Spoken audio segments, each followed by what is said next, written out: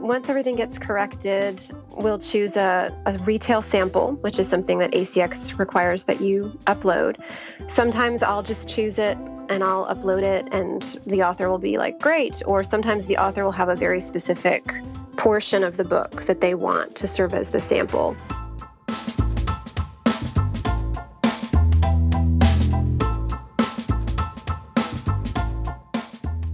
Welcome back to The Author Biz. I'm Stephen Campbell, and this is the show where we discuss meaningful ways to get better results with your author business.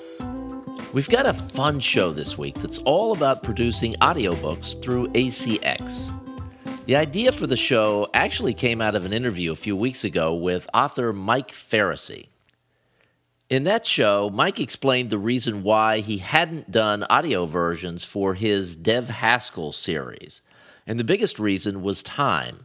He wasn't sure how much time would be required for the audiobook process. Neither of us knew the answer to that question, so Mike posed it again in the Author Biz Facebook group, which is really becoming my favorite place for coming up with podcast topics for the show. The question generated some interesting response, but no clear-cut answers. So, why not find an expert and ask her?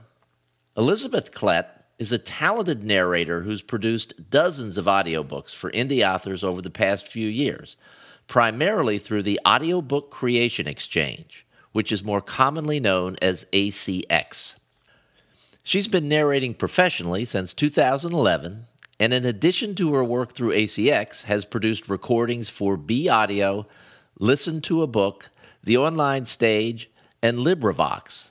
She has a BA in theater from Drew University, which is one of the top theater programs in the U.S., and she's recorded a variety of dramatic projects, performing roles ranging from Lady Macbeth to Juliet. She also holds an MA and doctoral degrees in English literature from the University of Illinois, and teaches at a university in Houston, Texas.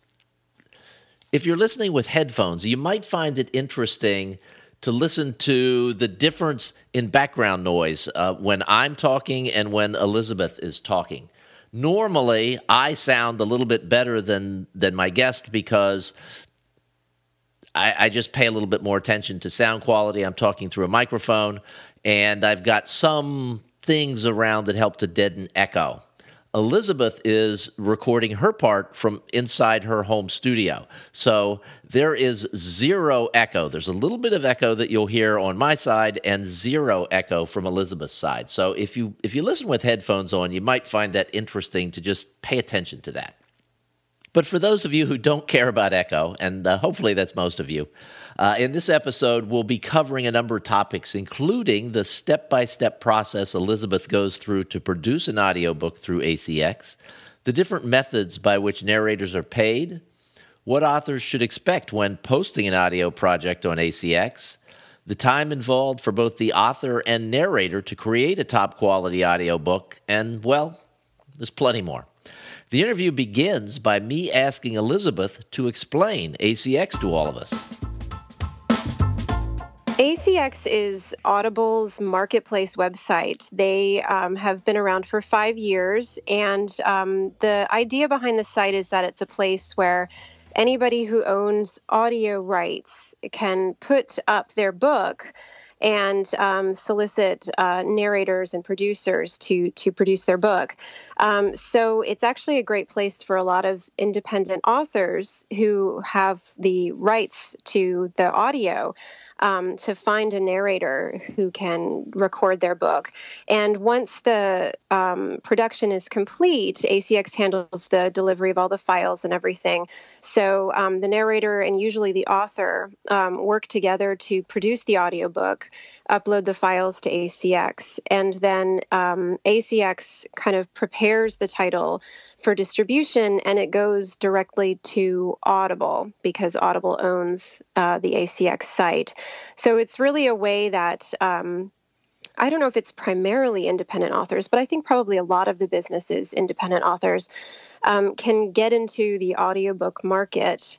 Many of them for really no upfront cost if they get into a royalty sharing deal with the narrator. Okay, now let's talk just briefly about your background. You've been, and I found it interesting the way I think you got into audiobooks is, the narration of audiobooks is that you did some volunteer work for a company that did audio for open source books, and so you just sort of worked your way into it that way. Yes, that's right. I worked for a website called LibriVox.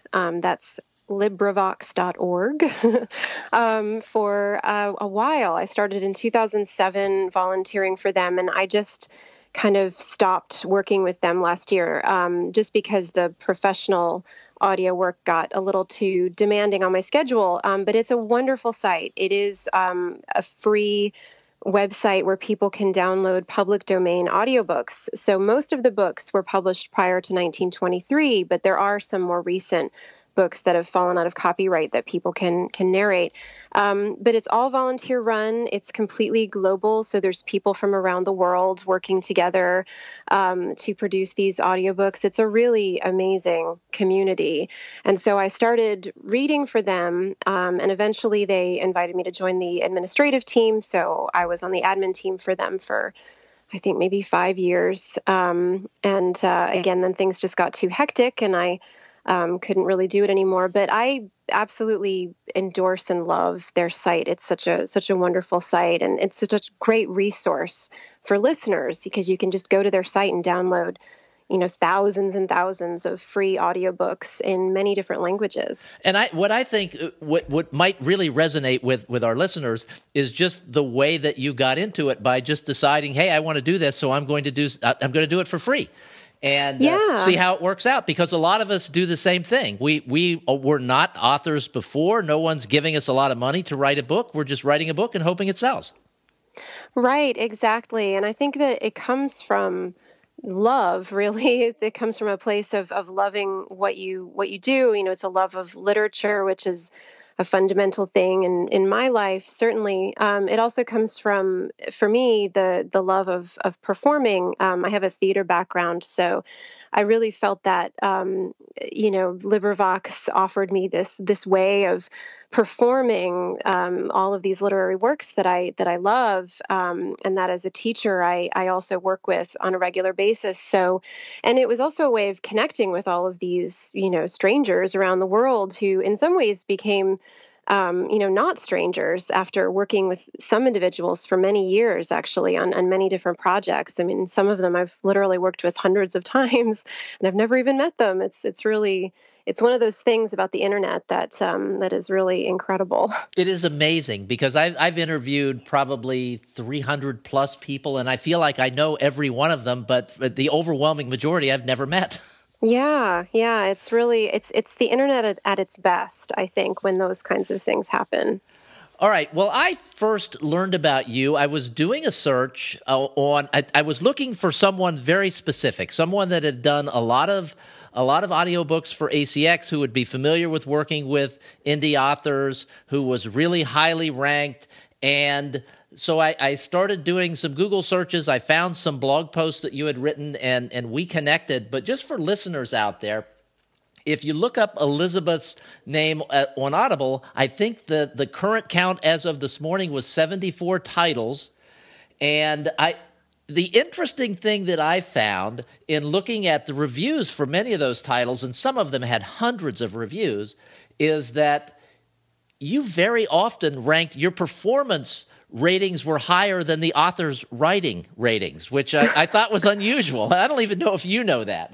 I don't. I try not to look too closely at reviews because if I do, I'll usually find something that's not so complimentary. There's always always that one person. I'm sure you're an author that there's always one or two people who just feel like they have to say something negative. And you hope there are those 200 that overwhelm that voice. Right, exactly. But you've got 74 things up there, and you work through ACX, you work through producers of audiobooks, so you're sort of a hybrid narrator, I guess.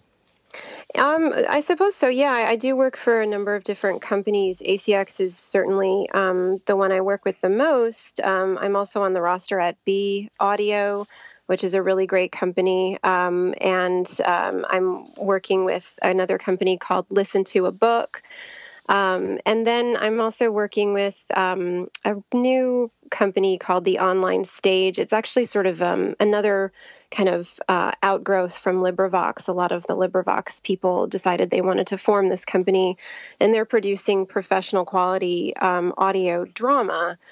So we're doing plays mostly, although we're also doing dramatic readings of literary works. So, for example, I coordinated and produced a reading recently through them of Jane Austen's Lady Susan, which is a letter that's written, it's a book that's written in the form of letters. So what we did was we had a cast of characters who just read each of their characters' letters, which I think is a really nice way to experience that particular book. That is interesting. And you have a sort of a literary background as well. You have a degree in English literature from University of Illinois, a doctoral degree. I do, yes. I'm actually an English professor. Really, that's sort of my primary career, and audiobook narration is sort of my secondary career, just because of not having enough time to devote to it as I would like. Mm-hmm. But yes, I do have a literary background. I have, BA and MA and a PhD in English literature. So, like I said, it is really something that I'm very passionate about. So I really just love reading literary works and kind of trying to share and communicate that love with listeners, regardless of when that literature was written. So, and you have narrated across multiple genres, mysteries. There's a little bit of everything in your Audible list. Is there something that you particularly enjoy? Yes, I would say I have a few genres that I've narrated in a lot and that I really enjoy. I didn't expect it, but I actually quite enjoy narrating science fiction fantasy, so SFF, and paranormal. I don't read a huge amount of that in my spare time, although I do read some.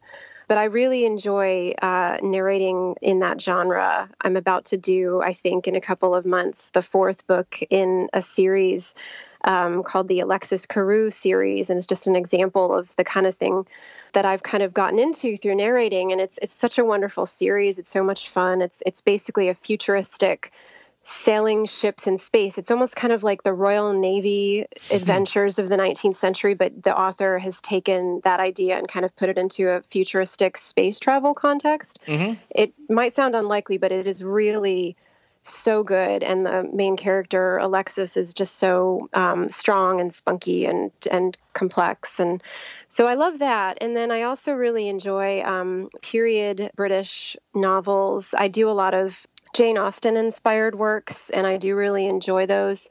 I think probably because I narrated almost all of Austen's work for LibriVox when I was volunteering for them, and so I just kind of got into this niche of reading all of these Austen variations, I guess they're called. There are a lot of authors, especially indie authors, working in that area, and so I get a lot of that kind of work, and I really enjoy it. One of the reasons that I wanted to talk with you today is to help to educate me and our listeners on the process for creating an audiobook. I have a number of friends who are very prolific writers. They sell a ton of their books. They write a lot of books, and they see the idea of getting into audiobooks as something that would take away too much time from their writing. And so I'd like to understand from you sort of what the process is like, primarily from your perspective, how it works, what you see through the ACX process, and what would make you inclined to want to say, yes, I would love to do this person's book. What would make you perhaps stay away from a book?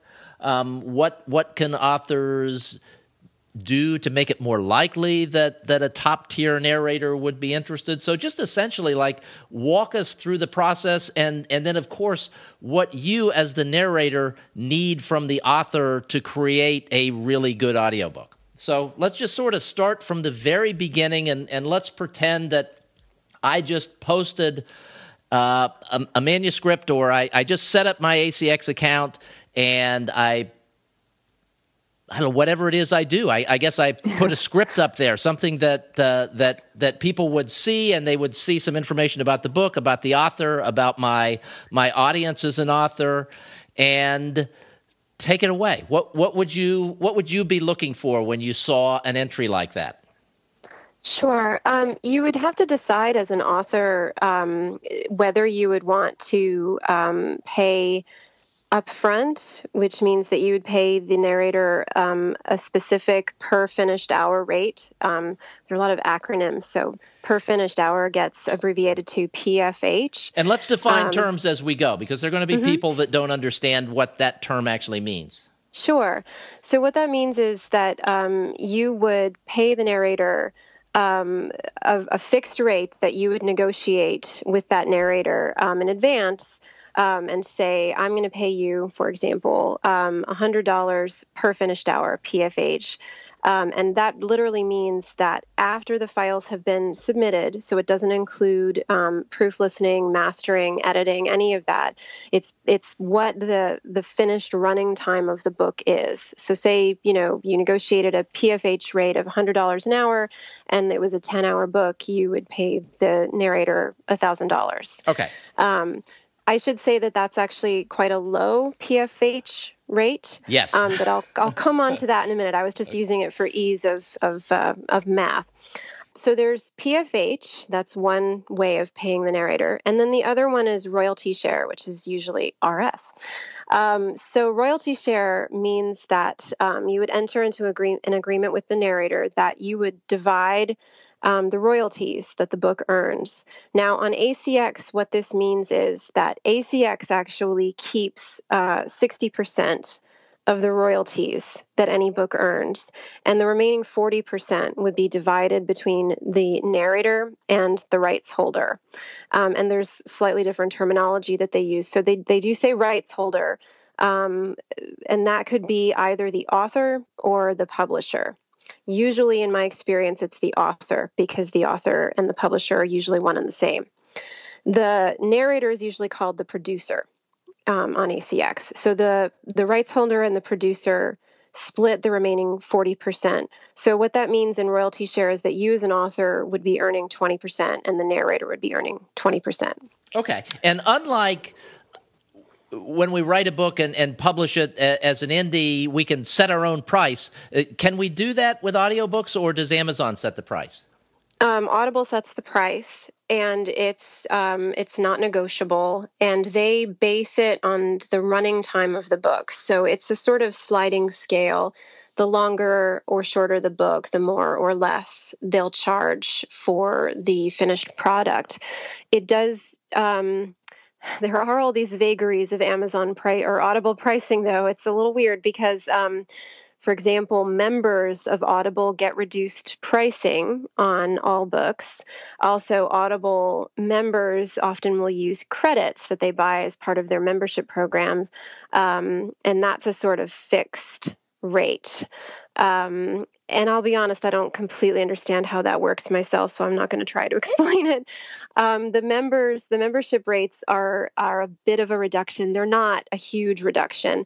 But then there's this other service that they offer called WhisperSync, which has been somewhat controversial for the narrators, for sure, because what it does is if your title, if your audiobook becomes WhisperSync enabled, they're offering it as a sort of bundle deal with the Kindle. So if you buy the Kindle ebook of the book and the audiobook, you get like a really big discount. Again, I'm not exactly sure how much of a discount, but it's pretty significant. I think you can buy both of them together for a very low price.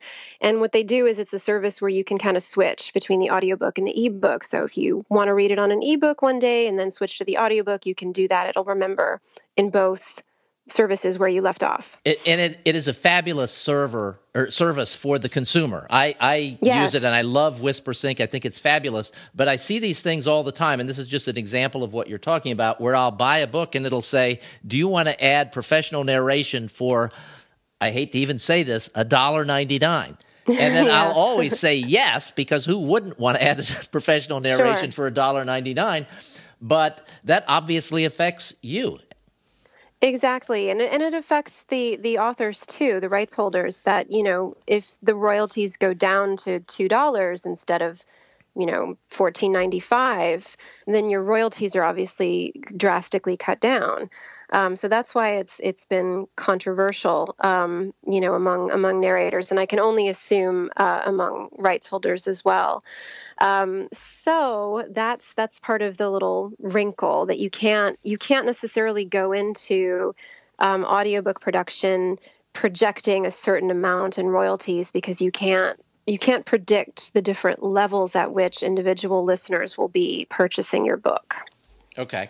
That makes perfect sense. But just to go back to this example, and let's say it is $1.99, is that then, because for the rights holder, they would get whatever they would get for the book, plus their percentage of the audiobook. Do you just get, as the narrator, do you just get a percentage of the audiobook, or do you get a percentage of the package? Oh, no, just the audiobook. Yeah, Okay. that's what the narrator gets. Okay, so that would be controversial for the narrator then. Yeah. And that's why your original question was asking about what can an author do to kind of make their book as appealing to a narrator as possible. Royalty share projects on ACX are vastly outnumber per finished hour projects, and there's an obvious reason for that. Many fewer authors are willing and able to pay a narrator up front than are willing to sort of go into a royalty share agreement. I have to say that at this point, I generally don't accept royalty share agreements unless I can be reasonably confident that the book is going to sell well. And there's a couple of different factors. I mean, it's always a risk. Of course, you can never completely predict how a book is going to sell, but there's a couple of factors I usually take into account. First of all, if it's an author that I've worked with in the past and I know from experience has sold well, then I'm happy to do that. Happy to enter into a royalty share agreement. Second, ACX actually has a program that they offer for narrators called the stipend program, where they select a certain number of royalty share projects that they think have a good possibility of selling well. And they offer a stipend to the narrator. So they pay the narrator $100 PFH, per finished hour, in addition to giving the narrator the regular royalty share split. So it's actually a good deal for everybody, meaning that the royalty share agreement is still in place. The author pays nothing up front, but the narrator gets some compensation, which is nice. And how does how does one try and make that happen? Does that happen on the narrator side or the author side, or is it just something that Audible decides this is a good-looking project, we want to throw a stipend at that project? I would say the latter. ACX has its own selection process. I have heard in the past of authors requesting a stipend, saying, could you consider my title for a stipend, and sort of making the case for it. I'm honestly not sure anymore that has any effect. There's been a lot of discussion about stipend projects among narrators. I belong to several Facebook groups of narrators, and they like to discuss this. How do we get our royalty share book accepted for a stipend? I think the general agreement is that they actually just use an algorithm, that it's not even necessarily a sort of case by case or even human generated decision. I can't confirm that that's actually the case or not, but it seems to be based at least in part on the number of ratings that the book has on Amazon, and in proportion to its sales rank on Amazon.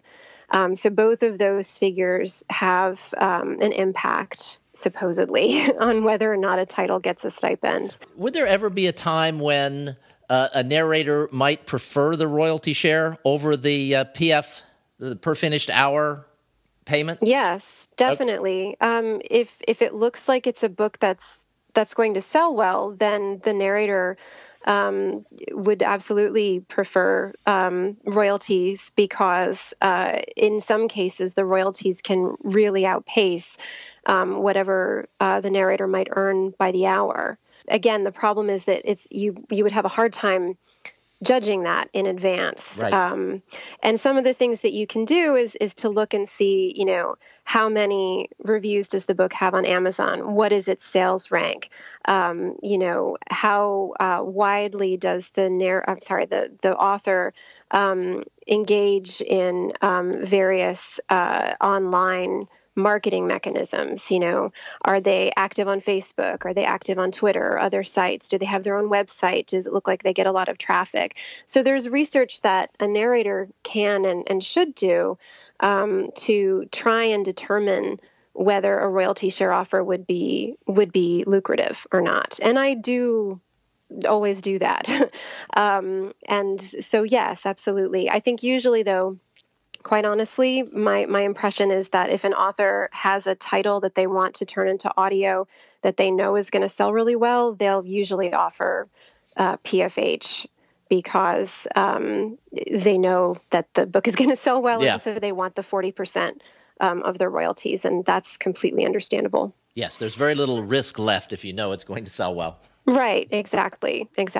So in that case, in some ways it's still pretty much everybody wins. The author knows that if I pay this sum to the narrator, I know I'm going to make that back and then some in royalties because the narrator is going to keep 40%. Is it a true statement, and just in general, not 100% true, but in general, is the evolution of the narrator's career, does it lend itself towards when you start, you do a lot of royalty share agreements, and then as you gain more notoriety and more followers and more listeners that are going to be inclined to buy your books, that you tend to go towards more of a PFH payment process? At least I can speak from my own experience. That's certainly how it's gone for me. I think as a narrator, initially you need to have product. You need to have evidence out there that you can do this and that you can do a variety of different things. And so initially, I was accepting pretty much nothing but royalty share, and that's understandable. I wanted to kind of get my foot in the door. And so I didn't have that much of a choice, really. And so now, however, a few years later, it's transitioned to a point where it's very much the other way around, that most of what I'm accepting is PFH, and I do sometimes accept royalty share work if the situation is right. I mentioned, for example, that an author that I've worked with repeatedly, I will certainly do a royalty share with. I'm doing that right now with one of my Jane Austen variations authors who I've worked with. This is the 7th book I've done with her. I know her books sell, and so, I'm fine with working with her in that way. If you were, let's say that you're starting over now and you don't have the reputation that you have, and it is today's environment. When you are doing your research, what are you looking for in terms of a book's sales rank to make a decision whether you would be willing to do a royalty share agreement? I don't necessarily have hard and fast rules about, like if there's no cutoff or minimum or anything like that. I think I just saw a book that was in the sort of, I don't know, it was something like 35,000 something rank. And to me, I was like, oh, that's pretty good. Like to me, that actually. So that would be promising. Appealing. Something in the 35,000. So it's not like you're looking for something under 1,000 or something like that. You're looking for something that's pretty reasonable. And I think most people out there who are familiar with the way the sales rankings work, we can sort of do the math and figure out how many copies a day are selling to get a rank in the around 35,000. Right. So good. That's very that's good information to have. What other things do you look at? Do you look at things like social media followers? You mentioned social media and website traffic and things like that. Say you saw a book that was 45,000 And maybe you're on the ledge as to whether to do it or not, or to just say, I'll do it, but I want a PFH payment instead. What else would you look at that would sway you towards being willing to do the royalty share?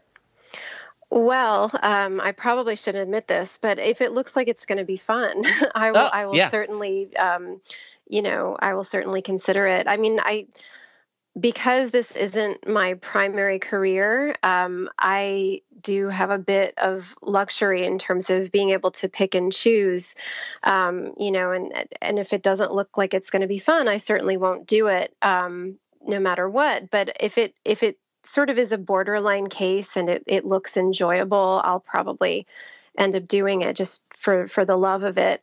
And sometimes, those decisions are not the best, but sometimes they turn out pretty well. And I enjoy the process, and the sales are pretty good. And I think like, okay, that was good. That was worth it. There's also, you can't predict how a book is going to perform in the long haul. A perfect example is a book that I did. I swear, I think it was the third professional audiobook I did with ACX. And just this week, I have no idea what happened. In fact, I keep meaning to email the author and say, what's going on? Because it's in the best sellers in its category. And, the sales data, I looked at the sales data for the past week, and it's really shot up. And, this is a book that came out in like 2011. So I don't know what happened, but those kinds of things can always happen later. And you just can't predict it. When you were starting, how many auditions would you do for each contract offer? I'm probably getting the terminology wrong, but yeah, hopefully you understand what I'm asking. Oh, no, that's correct. You do submit auditions, and I honestly don't know what sort of ratio there was back then. Part of the issue with judging that is that the number of narrators wanting to, work professionally has grown exponentially. I would say in great part thanks to ACX. So when I first started auditioning, it was actually a pretty substantially smaller pool. And now it's just grown enormously, not only because of sites like ACX, but also because technology has just evolved to a point where, it's very possible for a regular person like myself to sort of set up a home studio and be able to record completely in the comfort of your own home. You don't have to go to a local studio to do audiobook work. People do still do that, but it's much more possible for narrators to kind of get into the game because they can set up at home. So I would actually say probably when I first started out, my audition to contract ratio was much kind of better than it is now because there's just so many more narrators out there. And if I'm the person who's not willing to accept royalty share, there's probably somebody out there who is willing to accept it. So I actually don't audition a huge amount anymore. I tend to sort of work with people I've either worked with before or people who found me via ACX. And when I do audition, it does feel a little bit like, I'm probably one among, I don't know, hundreds of people who are auditioning for the same titles. And sometimes it hits and sometimes it doesn't, but that's just how it goes. Okay, let's pretend that I have submitted a book to ACX, and let's say it's a 10-hour book, and you have auditioned, and I have selected you, and we've worked out the payment arrangements. What happens next? And just sort of walk us through the process from your standpoint and my standpoint. Sure. Well, usually as a narrator, what I do first is I look at the book and I read through it and I make notes. I usually actually ask the author up front if there's any notes or preferences or pronunciations that he or she wants to give me. And then if, sometimes authors have real specific things that they want. Sometimes they just say, oh, whatever you want to do. And then after I read through the book, I'll usually have at least a few questions or notes for the author, it's usually related to pronunciations or preferences about character voices or accent work or that kind of thing. And so once we kind of work all of that out, ACX has a sort of first file protocol in place where you're supposed to record the first 15 minutes of the book and put it up on ACX for the author's approval. Often, for me at least, what I end up doing is just recording the first chapter, usually because it's longer, and I don't like just stopping after 15 minutes. So I'll usually give the author the first chapter, and they'll listen through, and we'll have a sort of process where we kind of talk about, does this meet your expectations? Is everything sounding okay? Usually, if everything has kind of gone well up to that point, it's usually a pretty low stress process. For example, I just submitted one a few days ago, and the author said, "Sounds great. I just want you to adjust the pronunciation of this one name." And so then I just need to kind of redo that and resubmit it, and then we kind of go from there. Is this communication via email or phone, or how does that typically work? It's over email. Okay. ACX has its own messaging system, but it's not really all that great. So I usually just say to the author, let's talk over email.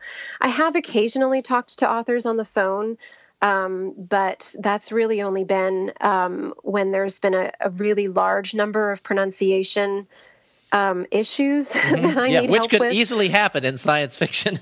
Yes, actually, funnily enough, it wasn't in any of the sci-fi novels I've done.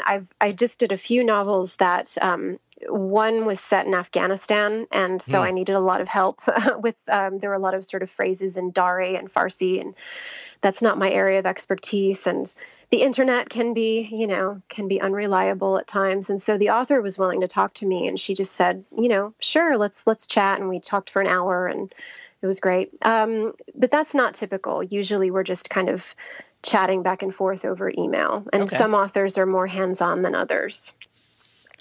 At that point, really what happens is I record the files for the rest of the book. What I'll usually do is I'll email the author whenever I've got sort of a new batch of files up. It's kind of up to the author in terms of, how I feel about the process. I usually let them decide if they want to kind of listen along and send me notes as we go, or whether they want to kind of wait until the whole book is up and then give me notes in a batch. I've done it both ways. Both ways work fine. There's a slight advantage to kind of listening along in that if there's any kind of issue from the author's standpoint that creeps into the book, they don't like the way I'm doing a particular voice, for example, that they can kind of flag that early on instead of waiting until the end. And so, but either way is fine. And the author will listen to all of the files. Some authors choose to do this just listening along and listening for mistakes, or they'll actually listen while reading through the text. Again, that's the author's preference. Mm-hmm. They'll send me notes and say, these are the notes that need to be corrected. Or in some rare cases, like, it all sounds great, you're done, which does happen occasionally. I'm always very excited. And so once everything gets corrected, we'll choose a retail sample, which is something that ACX requires that you upload. Sometimes I'll just choose it and I'll upload it, and the author will be like, great. Or sometimes the author will have a very specific portion of the book that they want to serve as the sample, because this is all, this is part of their marketing plan. Mm-hmm. So I do, of course, defer to their choice. And once that's all in place, the author will approve the project. It'll go then to ACX for quality control. As long as there are no issues from their standpoint, it'll then, once it passes quality control, it'll go to Audible for sale. And that process usually takes maybe about 2 weeks between the end of audiobook production and the book actually getting to Audible, if there are no QC problems. Okay. Now, I know there will be people out there listening that don't understand the difference between finished hours and hours that go into doing something like this? I'm assuming, well, I have every doubt that you're very good at what you do. I'm guessing that a 10 per finished hours is a lot more than 10 hours.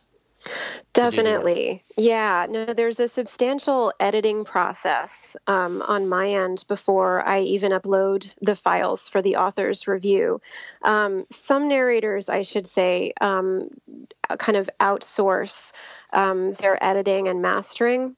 And I do it myself. And I'm with you there. I like to do my own too. I know lots of people that send it out, but I like to do it myself.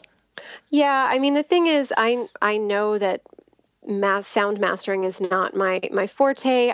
It probably would sound a little better if I outsourced it, but I don't know. I mean, I never had any complaints from anybody that I've worked with, and sound quality I think has been vetted by a number of different companies at this point, and so I'm fairly confident that it all sounds okay.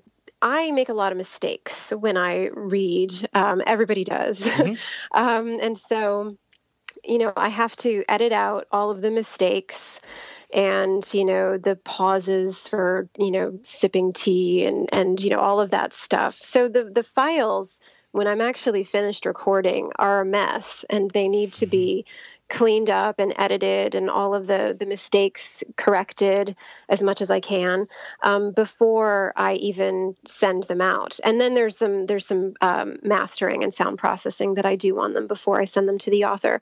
And then even at that point, the author sometimes will find mistakes that I've made that have just, slipped through the cracks. And so that's when they kind of send them back to me and say, could you fix this, please? Yeah, and any author out there listening certainly understands the process of going through something 1,000 times and still having mistakes creep in. Oh, yeah. No, I mean, that's the thing. I actually do write as part of my job as well, although it's academic publishing. And so we see an extremely, extremely small audience for what we write. But, I can totally relate to the author's struggles to, make their manuscripts as clean as possible. It's so hard. I'm not sure. I always seem to manage to overlook some little mistake in everything that I write. So I'm very sympathetic. You mentioned earlier, we used as an example $100 an hour, $100 per finished hour as a price, and you used that number just to make it easy to do the math. What should authors expect to pay for an experienced narrator? Well, I'll be perfectly frank. My PFH rate right now is $175 an hour, which is even still a little bit on the low side. I believe that that would be SAG-AFTRA union rates are a minimum of $225.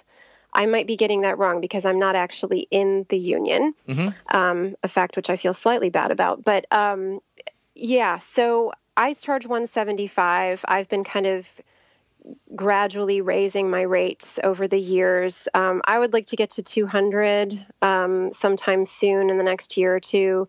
I feel like that would be pretty fair in terms of the amount of work that goes into producing the audio files. Because as I said, especially for ACX, I'm the one who's doing the narration, the editing, the mastering, really all of that. Yeah, and it really, and I would guess that it's somewhere between 3 and 4 hours for each finished hour. It does end up being something probably like a 3-to-1 ratio, yes. And so when you factor that in, the actual rate that you're paying kind of goes down a little bit.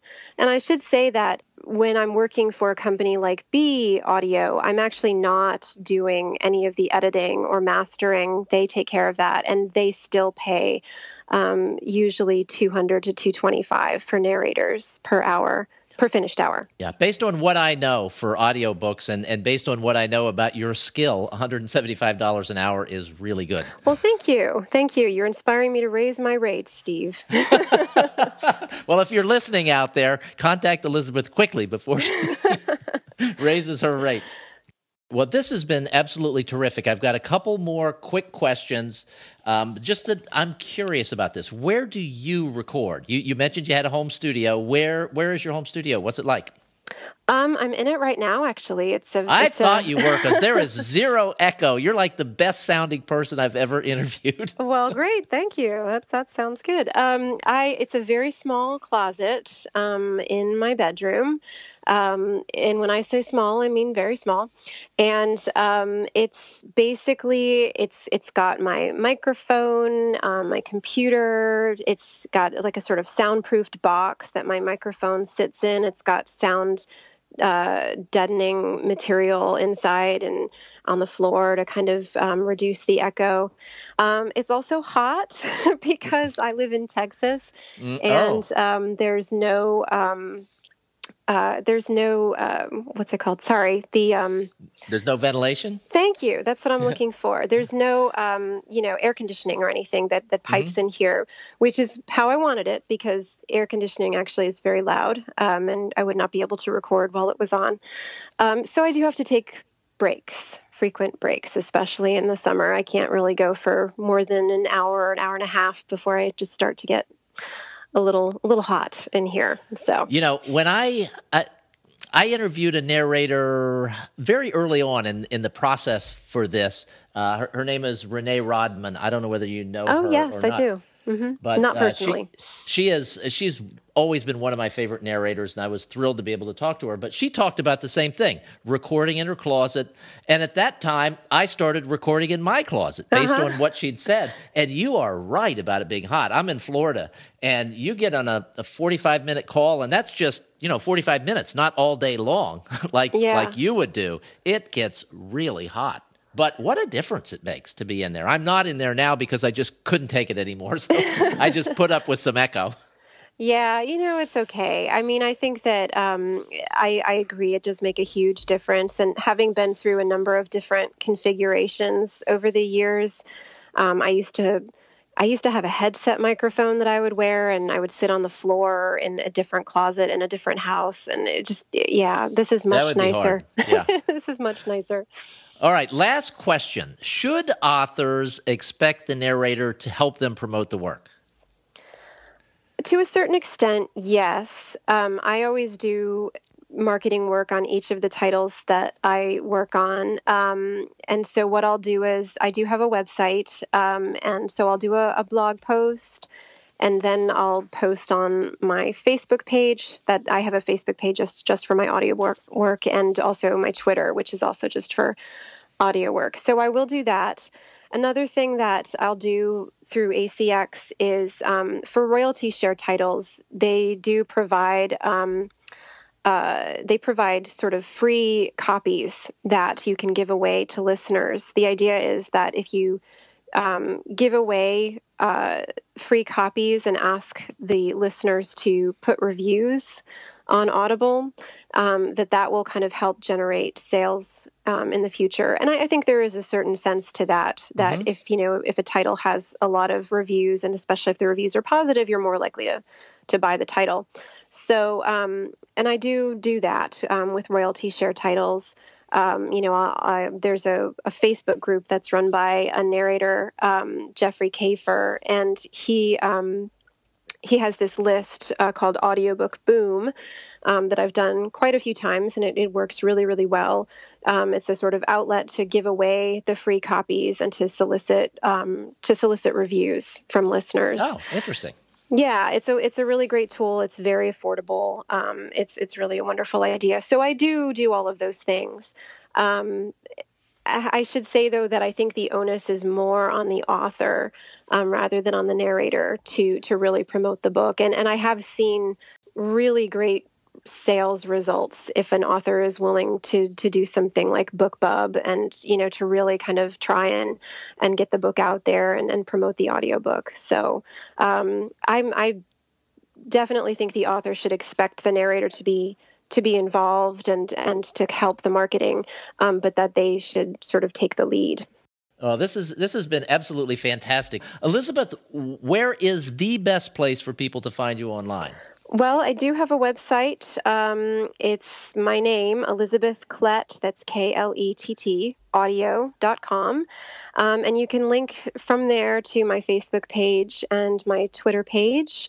I also have a SoundCloud page. And I do post to my website regularly when I have news, either a new release or an interview or something like that. And my Facebook page is pretty active too. It's Elizabeth Klett Audio again. So that's it really.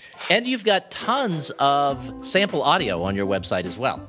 Yes, I do. And lots of it with you speaking it in an English accent. I am just so, it's what you guys, what narrators do is so magical to me. And it's just always a thrill to me when I get to speak to a narrator. It's just something I have such incredible admiration for, because you paint these wonderful word pictures. And I just love audiobooks. I've loved them my entire life. And it's just, I am so thrilled that Audible is bringing this to more authors, and there are more audiobooks and more people getting involved in the process. It's just really cool.